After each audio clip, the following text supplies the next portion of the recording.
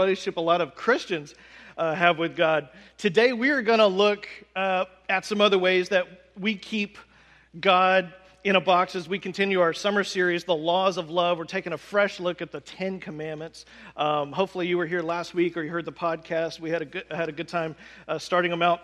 If you have your Bibles, you can turn to Exodus 20 to kind of get ahead a little bit. See, 3,500 years ago, God made this love covenant with his people, a love covenant. He came down he gave these 10 commandments to Moses as proof of his love and commitment to his people. And he's teaching these people of his. These guys have lived as slaves for over 400 years, and he's teaching them how to be human again. But see, the 10 Commandments are also a picture of how we can then translate that love that he has for us, that we can reflect that love back to him in ways that we can translate that love and reflect that love back to other people also. See, about 1,000 years after this, Jesus comes along the scene. He says the two greatest commandments are what? Loving God with everything you got and loving your neighbor with everything you got, just like yourself, right? And so what the 10 Commandments are really just kind of these two commandments fleshed out. It's more of a deconstruction of these two commandments that Jesus gave us. Because see, if God had come down the mountain and told the Israelites after being 400 slaves for 400 years and said, okay guys, here's your two commandments, love me and love each other, they wouldn't have known what that looks like, right? They would be like, we've been slaves for 400 years. We don't know what loving God looks like. And so he had to spell it out. He had to give them this beautiful picture. And he put it in terms that they would understand. He showed them how his love for them is so passionate. It's almost like a marriage, right? We talked about that last week. This passionate love commitment that he has for his people. So last week we talked about the first commandment. We talked about which is you shall have no other gods, have no other lovers. Right? I'm going to put a ring on your finger, God says, and you can't have other lovers if this is going to work. And so today we're going to jump right into commandment number 2 without messing around too much because we've got a lot to talk about here and it's really, really cool. Let's start in Exodus chapter 20, verses 4. He says this, you shall not make for yourself a carved image or any likeness or anything that is in heaven above or that is in the earth beneath or that's in the water under the earth. And in verse 5 he says, you shall not bow down to them or serve them, for I, the Lord your God, am a jealous God. This is unusual language for us to read today. You know, we don't think all the time of God being a jealous God. This word in the Hebrew, by the way, jealous, it literally means to have the face red. So you could just imagine the jealousy. You know, if you saw your spouse, someone's like hitting on your spouse or something like that, you know, your face gets all red. I'd be like, you know, and, I'd come out ready to fight. It would be very intimidating, I know, because you see these huge guns that I have. It's probably a surprise. I don't even work out to get this. It just, comes naturally. Body by breakfast taco, right? Fortunately, I've never had to do that, but, hopefully won't ever have to do that. But God says, I don't want you to substitute any kind of monument or any kind of statue that represents me instead of the real me. I want you to have the real me. So in verse 5, notice how it finishes up. It says, I am a jealous God, visiting the iniquity of the fathers on the children to the third and fourth generations of those who hate me. This is strong language. This is kind of uncomfortably strong language here. When he says here, this is an interesting point, just a little side note. When he says visiting the iniquity of the fathers here, in some of your translations it might even say punishing the children or punishes the children. The Hebrew phrase here is very interesting. It's paket avon. And this phrase literally means to observe the effects of sin. To observe the effects of sin. The iniquity is the effects of sin. And so he's saying here to visiting the effects of sin, to observe these things, which really makes sense because when you think about it, the sins of our ancestors clearly have lasting repercussions, don't they? For generations to come. The sins of our American ancestors, horrible things like slavery, we are still paying the price of these horrible sins today. The effects of these sins are lasting. And so it doesn't mean necessarily that God punishes children and grandchildren with some kind of generational curse. In fact, the Bible plainly states in several places, we don't have time to go into them all, but that people are held accountable for their own sins. They're held to account, not those of their parents. Maybe you can talk a little bit more about this in your home groups this week. But if you're taking notes, you can just jot down Ezekiel 18:20 talks about this, Deuteronomy 24:16. So there isn't necessarily a generational curse from sin, but there is definitely generational consequences of sin. And that is the point here. But God's hatred of idols comes through loud and clear, doesn't it? There's no mistaking his hatred for the idols. Now, this is the part in the sermon, usually, when the preacher says something like, so what are the idols in your life? Right? But I don't want to go there today. Because, number one, we went there last week. And God went there in the first commandment. The way that we often use the word idol. I think actually the way we use the word idol is often a little bit mistaken. So we're not going to go exactly there. See, the first commandment said what? You shall have no other gods, no other lovers. Don't put anything, no love for anything except for me. But the second commandment is distinct. It's not just a restatement of the first commandment. It's distinct because it's not about having other gods. It's about making idols. So what's the difference? What's the difference? The difference is idols is all about putting God, the one true God, in a box. That's what idolatry is. See, loving something more than God isn't necessarily idolatry. God would consider that spiritual adultery. Loving something, having other lovers. Spiritual adultery. Idolatry is trying to make God small. It's trying to turn him into something he isn't. So that's what we're going to talk about today. We're going to look at God is saying, look, don't try to make me manageable, all right? Don't turn me into a location. Don't compartmentalize me. I'm not a thing that you can be in the presence of and then out of the presence of. I'm here. You are in my presence, right? I am bigger than that is what God is telling us. Now, this was really difficult for the Israelites to grasp, right? Because everybody back then had idols. Every religion had their idols. And especially for 400 years, they've been in Egypt. And, if you've ever watched Discovery Channel, you know about all of Egypt's, idols and their temples and this sort of thing. And idols were important back then because it enabled people to touch and understand and sort of wrap their mind around and manage their God. See, that's important. That same desire is in all of us. We really have that desire.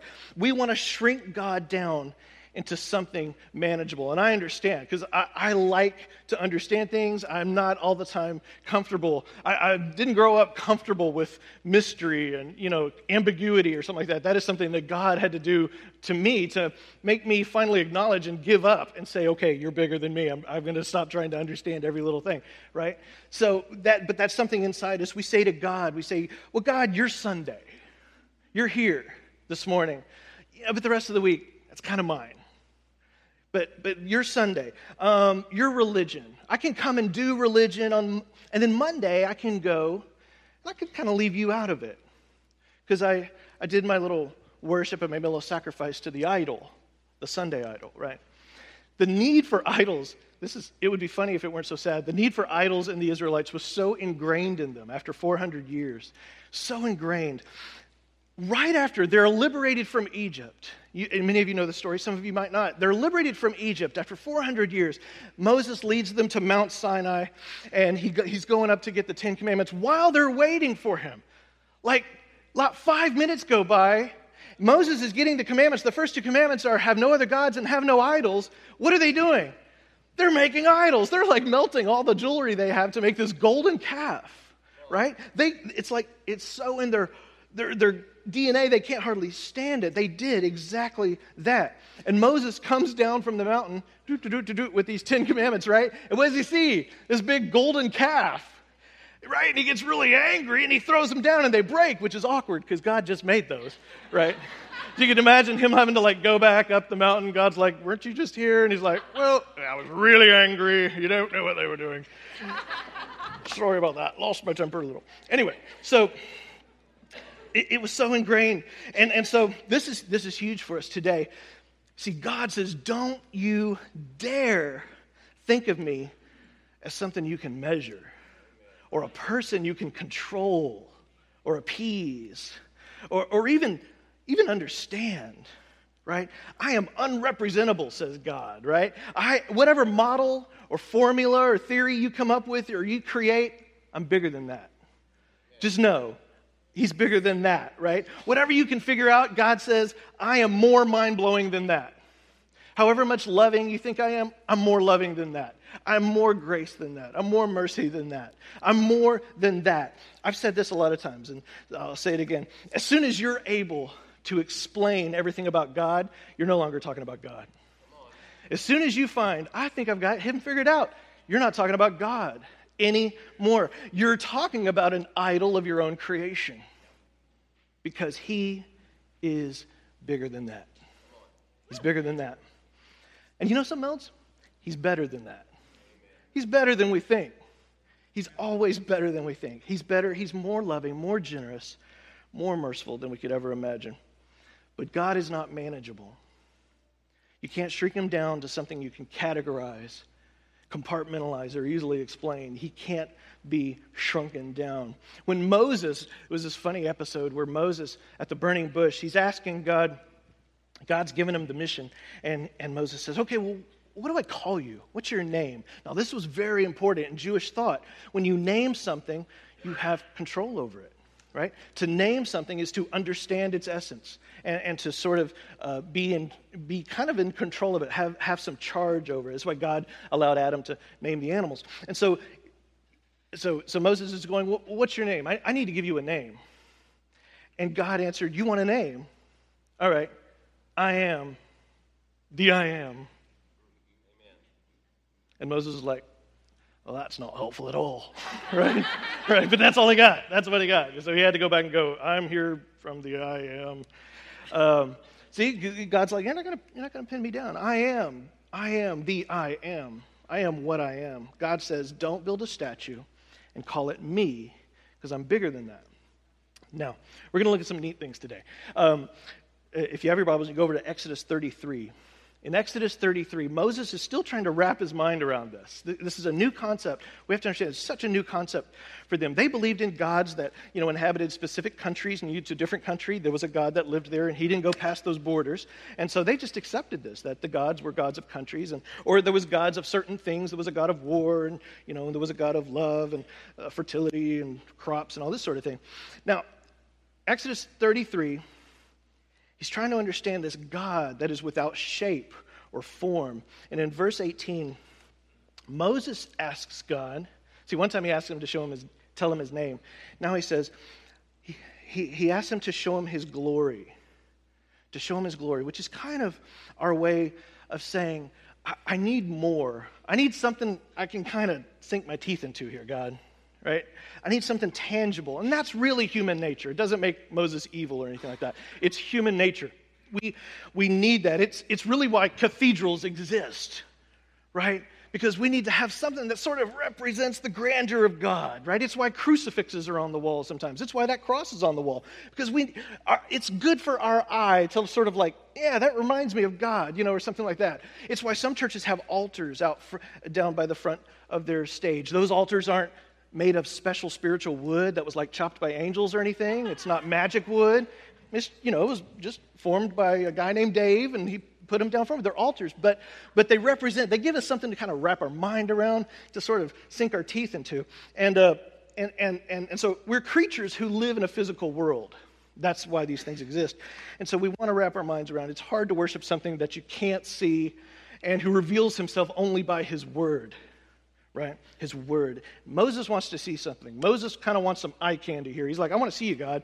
In Exodus 33, verse 19, the Lord says, I will call all my goodness to pass in front of you. And then in verse 22, the Lord says, because he's just messing with Moses by this point, he says, when my glory passes by, not I will pass by, but my glory passes by, I will put you in a cleft in the rock and cover you with my hand.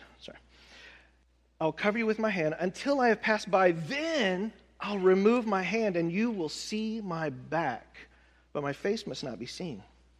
Now, this is where Hebrew gets really cool. It is like so much cooler than we think it is. The ancient rabbis had all sorts of interesting things to say about this passage right here, but one thing that really stuck out to them is this part, one of the most fascinating things is this part about God's back. It turns out in the original Hebrew, to see my back is this euphemism for seeing where I just was. To see the place I just was. Right? To see my back, to see where I just was. So it's this figure of speech that literally means to see the evidences or traces of someone after they've already left, to see their back. So God here is saying, Moses, okay, you can't handle seeing my face. You can't handle it. You're right. Your brain would explode. Your eyeballs will bleed. It's an ugly scene. You don't want to do this. What I'm going to do is pass by, and the best you can handle is to see the place I just was. Amen. Right?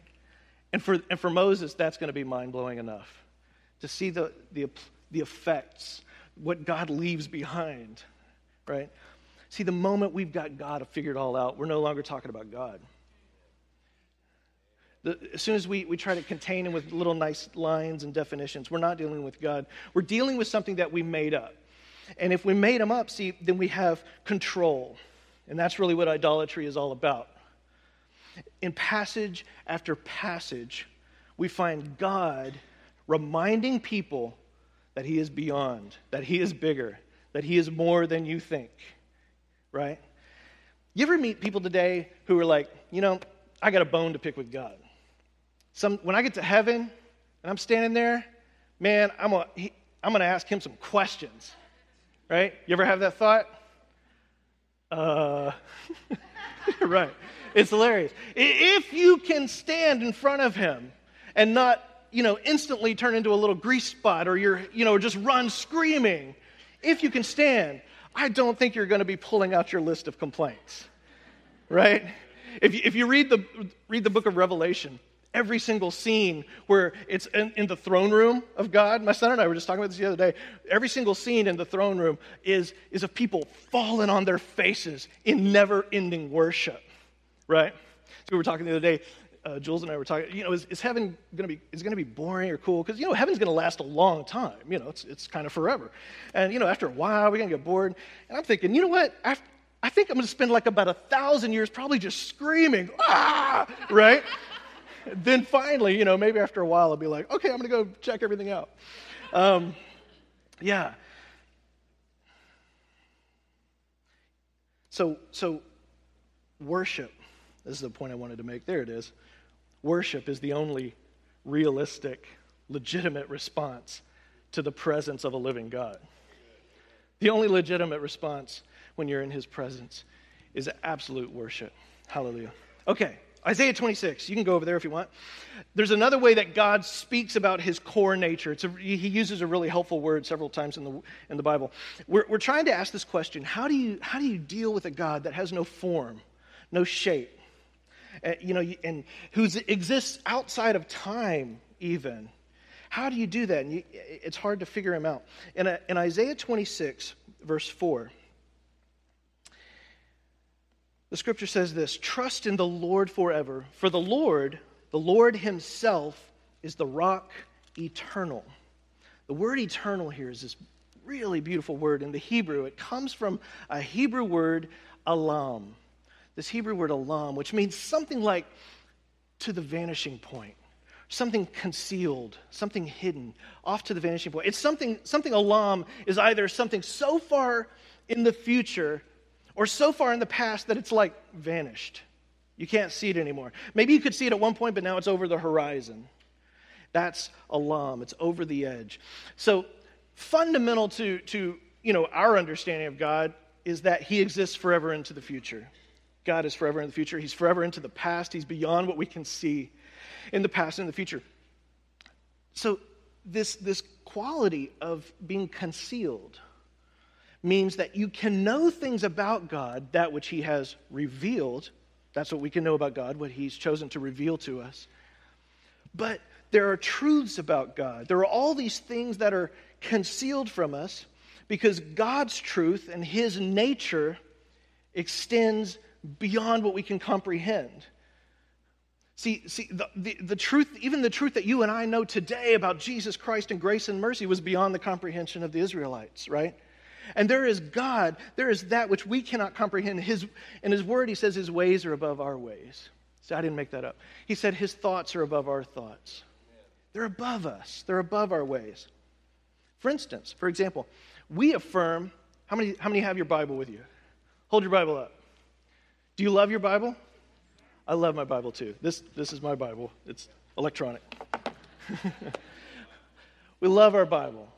We affirm that the Bible is truth. We can read it and we can see a pattern how to live our lives. We see God's words coming at us and speaking to us. The Bible is true. We believe the Bible is true from front to back.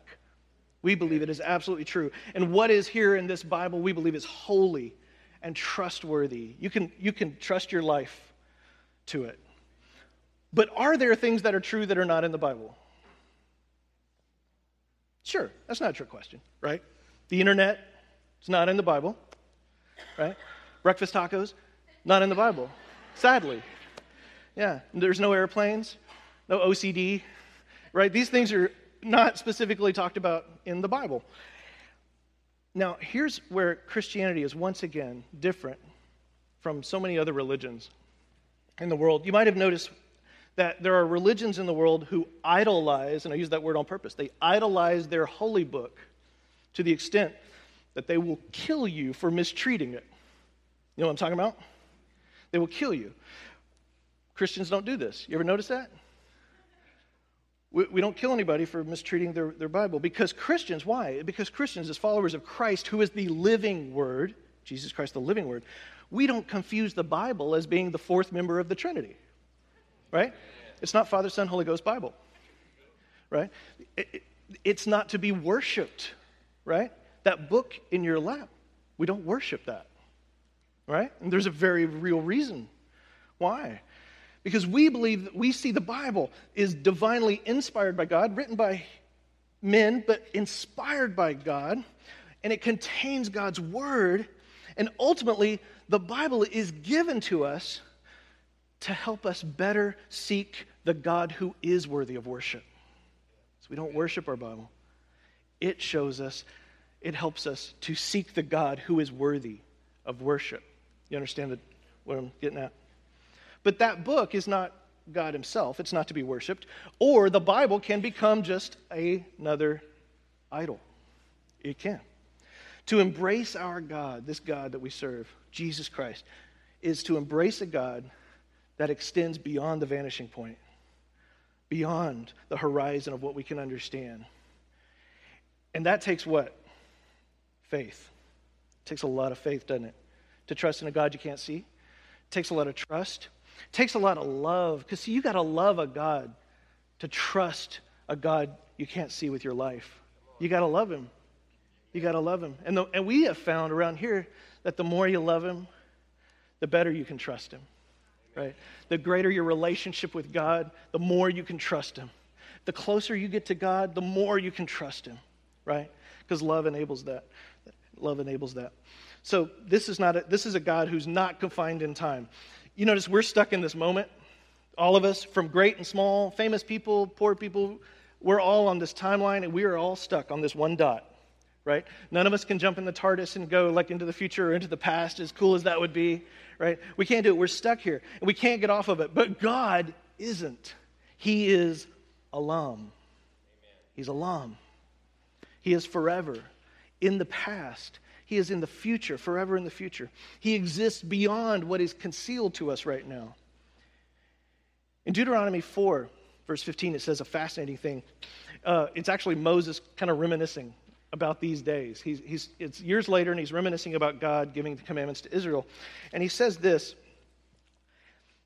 "You saw no form of any kind the day the Lord spoke to you at Horeb."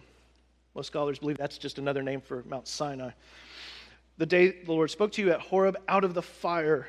Therefore, watch yourselves very carefully." So God's reminding him that He has no form. He has no form. You didn't see a form. There's no form or shape. Only His Word was revealed to Moses, which is a really cool shadow of Jesus, isn't it? Only his word was revealed to Moses. And then look at what he says next in verse 16. So that you do not become corrupt and make yourselves what? An idol. Isn't that interesting? How he ties those two things together. This concept of the uncontainable, unformable nature of God directly is tied to, so don't make an idol. Not making idols, right? First, guys, we read here, God tells Moses, you can't even handle my actual presence because it would be too overwhelming. You can see the place I just was. And then in Isaiah, we just read that God exists beyond our sight, beyond the future, beyond the past. In 1,000 years later, in John chapter 4, Jesus is on the scene, and he's walking around, and he gets into this discussion about space. Some of you are like, dude, Scott is watching way too much Doctor Who, which is not possible, by the way. Jesus is having this conversation with a Samaritan woman, and they're talking about different things, and he starts talking about her, telling her about her personal life, so she quickly swings the conversation to a theological debate, which never happens, of course. And here's his response. He says, God is spirit, and his worshipers must worship in the spirit and in truth. God is spirit. Now, why does Jesus say this? If you go back up to verse 19, we kind of get a clue here. The woman has this issue, you see, about God being confined in space. She says, Sir, I can see that you're a prophet. Our ancestors worshipped on this mountain. So in other words, this is our tradition here in Samaria. We worship God on this mountain because that's the physical spot where God is worshipped. But you Jews claim that the place where we must worship is Jerusalem. That's where the Jews believed God had to be worshipped. And Jesus' response is, God is spirit. God is spirit. Jesus is like, wait a minute, wait. You think God just lives on one mountain? Right? No. You think God can be confined to a physical space? I got to be honest, this is just me, but it's one of the reasons why I always kind of shudder a little bit, kind of have a little twitch when I hear someone call this building God's house. Because it is God's house in the sense that it's his and he owns everything. And your house is God's house also. That's his. My house is his. Amen. But this is a building. The church, the people of God are his household. See? You are what he dwells within. In 1 Timothy 3:15, if you're writing it down, 1 Corinthians 3:16 says that you are God's temple and his spirit dwells within you. In fact, nowhere in all of the New Testament that I can find, and I looked really carefully, I couldn't find anywhere in the New Testament where a building is ever referred to in the New Testament as the house of God. In fact, Acts 7:48 says the Most High does not live in houses made by human hands. This would qualify, right? So that tells me, if something horrible happened tomorrow, a storm came through and knocked this building down, we'd come back next week, worship in the field, have a great time, and not for one moment would God have ever been homeless. Right? You wouldn't be like, oh, right? Because this isn't God's house. You are. You're God's house. You are God's house, right? So to misunderstand this is to turn even this sanctuary into, thank you. So, here's the challenge about God being a spirit. Here's the challenge, is that we recognize things by their edges. We recognize things by their boundaries. It's how we know one thing is not that. I've got this bottle of water here. It has boundaries. It had edges. You can tell what is the water and what is my thumb, right? They don't sort of mesh together, become like thumb bottle. There's a separate bottle, and there's, they have different boundaries, right? And the Bible, over and over and over, reveals to us this God that has no edges or boundaries, right? He's like extending beyond the borders of Israel. That's not done, right? But he's like leaking out into the Mediterranean Sea. He's out. He catches Jonah. Remember that? And Jonah's like, "What are you doing here?" I thought I escaped you. He's got no limiting measurements because he is spirit, right? Now, a lot of human beings like to say that they're spiritual, but the truth is humans don't like spirit. We don't like spirit, right? I think it's the reason why if you go anywhere in the world, everybody's creeped out by the idea of ghosts. You can't control it, right? Unless you're a Ghostbuster, then you can. But spirit doesn't have any edges or boundaries to it, right? It's out there. You can't keep it contained. We can't get our mind around it. We can control things. I can control this thing. I can make it do what I want. There's an element of control in thingness.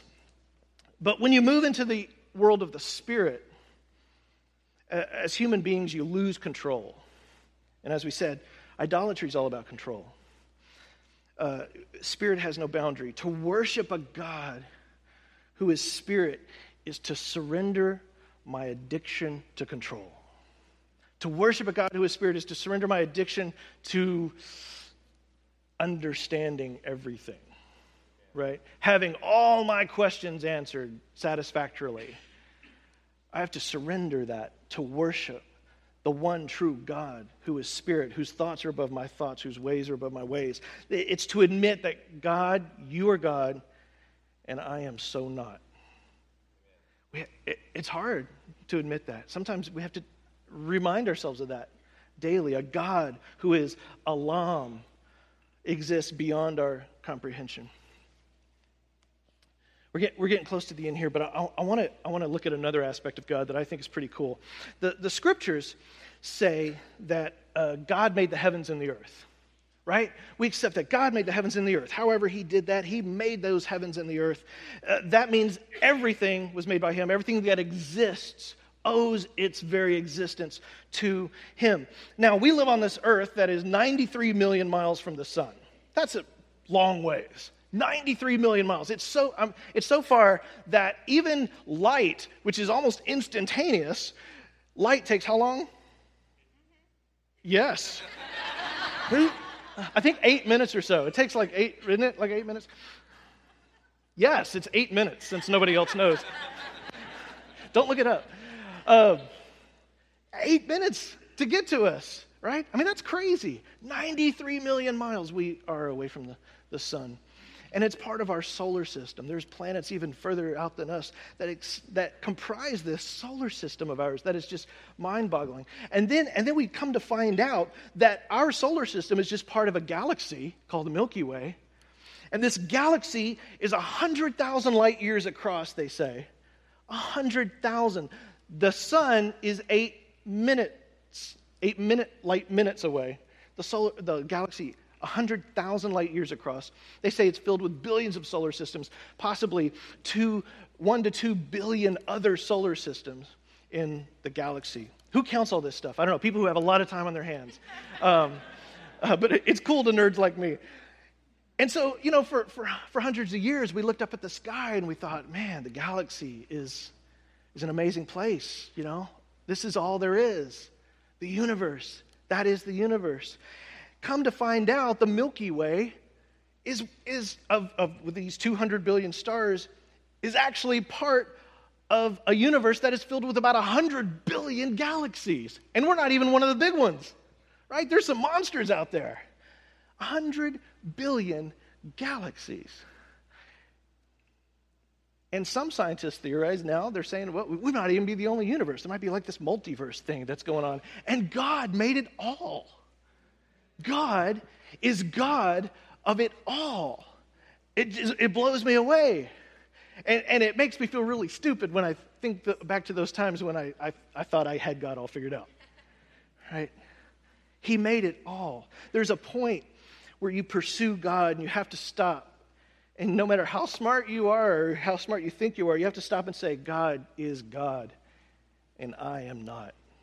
I am so not God, right? You have to give up this endless addiction to understanding everything. Now, let's take things in another direction. You and I, compared to this enormous, mind-boggling, kind of frightening-sized universe, we're actually pretty tiny, aren't we? You and I are pretty small. But what are you and I made of? Atoms, right? They found out you and I are made of these atoms. And for a long time they thought these atoms, this is like what everything is made of, these atoms. But then in the year 1911, they found out at the middle of every atom is a nucleus, and there was a big party because they were nerds, right? And they were excited about this. A nucleus at the beginning of at the center of these atoms. And then they thought that was the elemental substance of everything, and they kept getting better microscopes and better technology, and they found out the nucleus is made of protons and neutrons. Whoa, these things are really small, right? And then in the 50s, they found that even protons and neutrons are made of these things called baryons and mesons. And then in the 60s, you guessed it, they found quarks. Quarks, they were there all along. Quarks, and they had another party. They keep finding smaller things. And today, they think there's these things called gravitons, even though they can't see them or prove it. They just think they probably need to be there. They're probably there. And then some scientists even theorize below that are probably these little strings that are like these little vibrating things that sing. And like everything could be made out of these, right? So these strings form the gravitons and the mesons and the gluons and the protons and the atoms that form waffles and cars and you, right? Everything, all this stuff is forming all this stuff. It's like there's two directions of infinity. Two directions of infinity. Apparently you can go out to the endless, well, it has an end. Even if you could go to the farthest other end of the universe, would you be any closer to God? Would you be knocking on the gates of heaven at that point? No, because he's beyond. He's Olam. He's beyond that horizon. And just as fascinating, you could argue this universe of ours is infinitely small. See, Scripture keeps claiming that not only are the stars and the heavens all the work of God, that he's infinitely big, but it also shows us a God that is infinitely intimate. A God that is intimate. This God who is terrifyingly huge is almost heartbreakingly in love with you. He is involved in the most minute details of the cells in your body and the goings on in your life. That is our God. He's the God of the infinite and the intimate, all at the same time. This God says, don't make idols of me. Don't dare. I am greater. I'm bigger than anything you can use to represent me. Now, this brings us to a shocking possibility when it comes to idol making. What if there were two directions of idolatry? What if there's two directions of idolatry? In what ways do we make God too small? Do we shrink him down? And Christians are as guilty as this as anybody, right? Sometimes the world, I think, must look at us, as we're having our theological debates and these kind of things that they witness, and they must be like, you claim your God is omnipotent and bigger than anything, but you sure argue and bicker like you got him all figured out, right? How could a God as majestic as you claim he is be contained to this little box you've put him in? And maybe we need to ask honestly, and I'm talking to myself, maybe we need to ask honestly, what name are we lifting higher? Are we lifting up the name Jesus Christ or John Calvin? Or Jesus Christ or C.S. Lewis, right? Jesus Christ or Kenneth Hagin, right? Or Francis Chan. What name are we lifting higher? God, I feel like, must see us arguing with each other sometimes and be like, oh, that's what I look like, huh? That's cute, right? That's cute. And look, it's not that we don't wrestle with doctrine and truth, and we come to conclusions, and we have faith in what he has revealed to us through Jesus, which is the Word in the flesh. We know that he's given us life abundantly. We know that he's come to save us from our sins, and we believe this completely because he's not a liar. And we acknowledge at the same time that there's a lot we surely don't understand. There's a lot. God is bigger than our brain. He's bigger than our lists, our formulas. We embrace mystery. That's one of our 10 core values. We embrace mystery, right? Because you try to put the Holy Spirit in a box. You try to keep him contained and tell him he can't speak today. You can't do that. We embrace that. And so there's nothing wrong with doctrine. It's important, doctrine. But doctrine is not the fourth member of the Trinity, right? Do we sometimes make God too small? But there's this other form of idolatry, I wonder, in these two directions. If it's possible to shrink God down and make him too small, In what ways do we make God too big? And this is the God who not only holds the worlds together, but he is infinitely involved in your life. He's infinitely involved in giving you significance and joy. And in your next right step, he wants to lead you. How do we make God too big? Because an idol is any box that we try to stuff God into. And I would argue an idol is any space that we try to keep him out of. Anything we try to keep him out of. It's idolatry. When we take God, who has said he's interested in supplying our daily bread, your daily bread. He didn't just say, all right, I'll let you be born. I'll see you when you're dead. No, he wants to supply your daily needs, and he cares about you. But we say to that God, I don't believe God's really going to take care of me. You've made an idol. You've turned him into an idol, a misrepresentation of him, right? This is the God that he wants to be involved in your life. He wants to give you wisdom. He wants to give you guidance. He wants to protect you from those things that once enslaved you. He's freed you from your Egypt. He wants to guide you. And when we turn to that God, and we turn from him, and we turn to something else to take care of us because we think like, well, that's not a place for God. I don't think God could possibly care about little old me. When I do that, I have spat in his face as surely as if I created a golden calf and fell down and worshiped it. I'm spitting in his face when I do that. When I put my trust in something else, when I put my trust in my job, the economy, money, a horoscope, whatever it is, I have either made God too small or I have assumed he is too big, and both are idolatry. And it breaks the heart of God because he wants nothing to come between you and him. Nothing to come between you and him. When you try to make God the Lord of Sunday morning, but you keep the rest of the week for yourself, it's idolatry. Or you go the other way. When you try to keep God all to yourself, like your own little personal private assistant in your pocket, and you forget that you were blessed to be a blessing, and you're a disciple that makes disciples, and that's the whole point of being here. When you forget that, that's idolatry.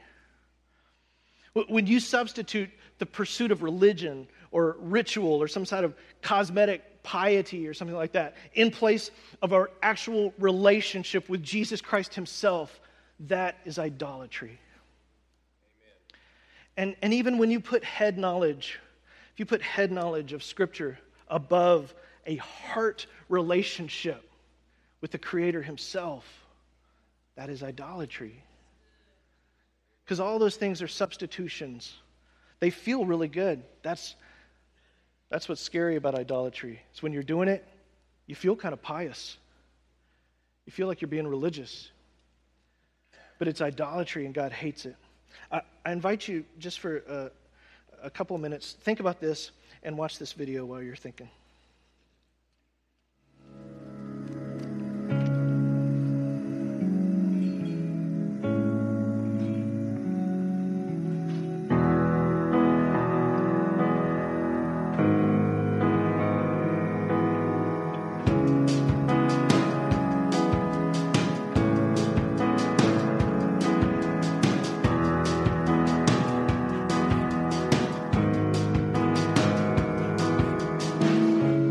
Tried to keep you in a tent. They could not keep you in a temple or any of their idols to see and understand. We cannot keep you in a church.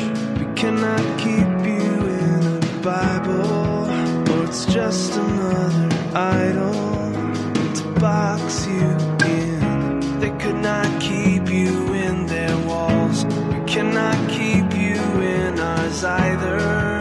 For you are so much greater.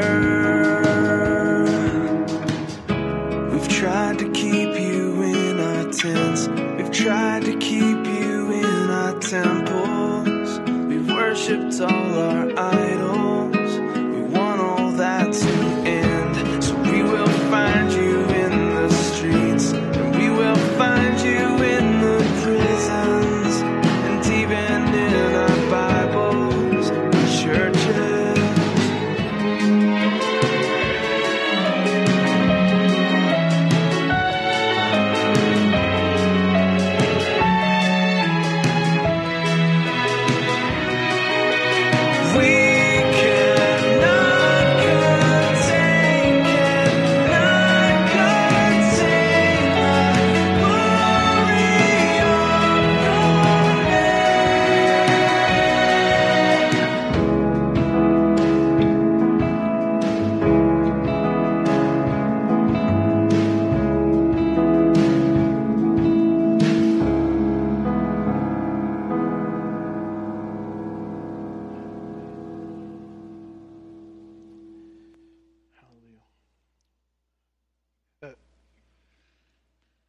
our church has been planted here.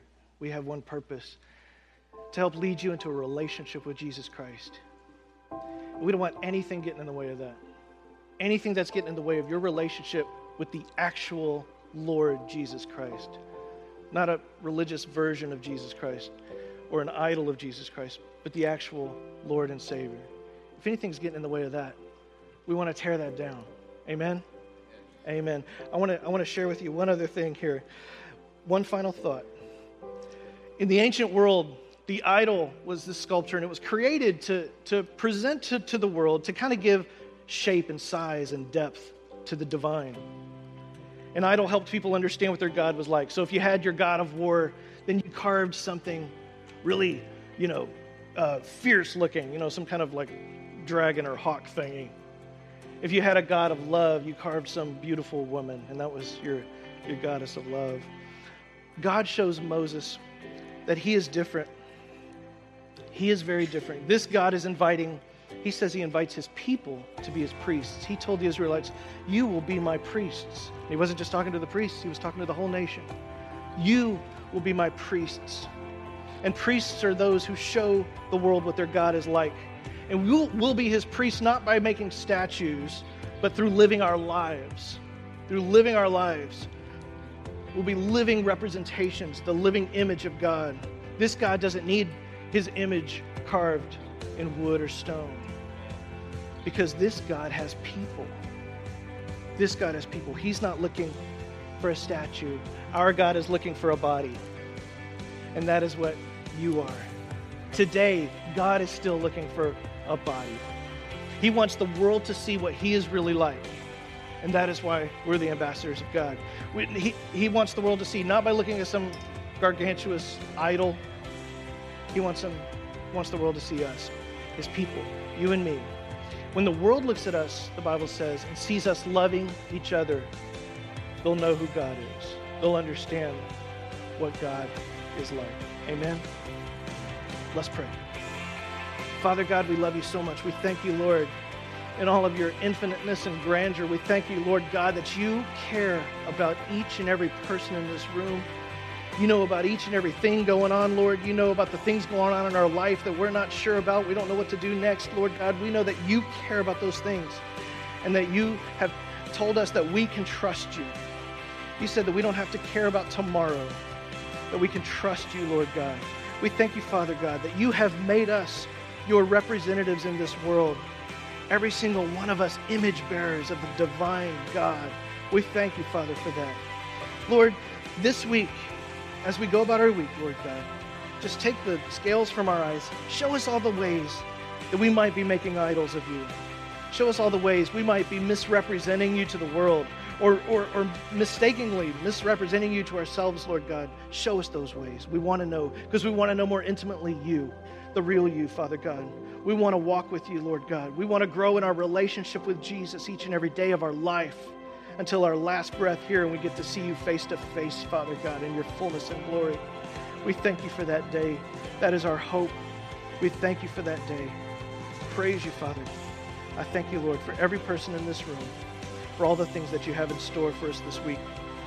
We give you praise and honor and glory. In Jesus' name, everybody said, amen. Amen. Our prayer partners will come down forward. These guys are here to pray with you, and if there's anything in the world you need someone to pray in faith with you about, come down, let them pray with you. It's not the same when we pray. And I hope you guys have a wonderful week, and we will see you at Home Life, or we will see you at Bible study or one of our other small groups going on during the week. Have a wonderful week, and we will see you later.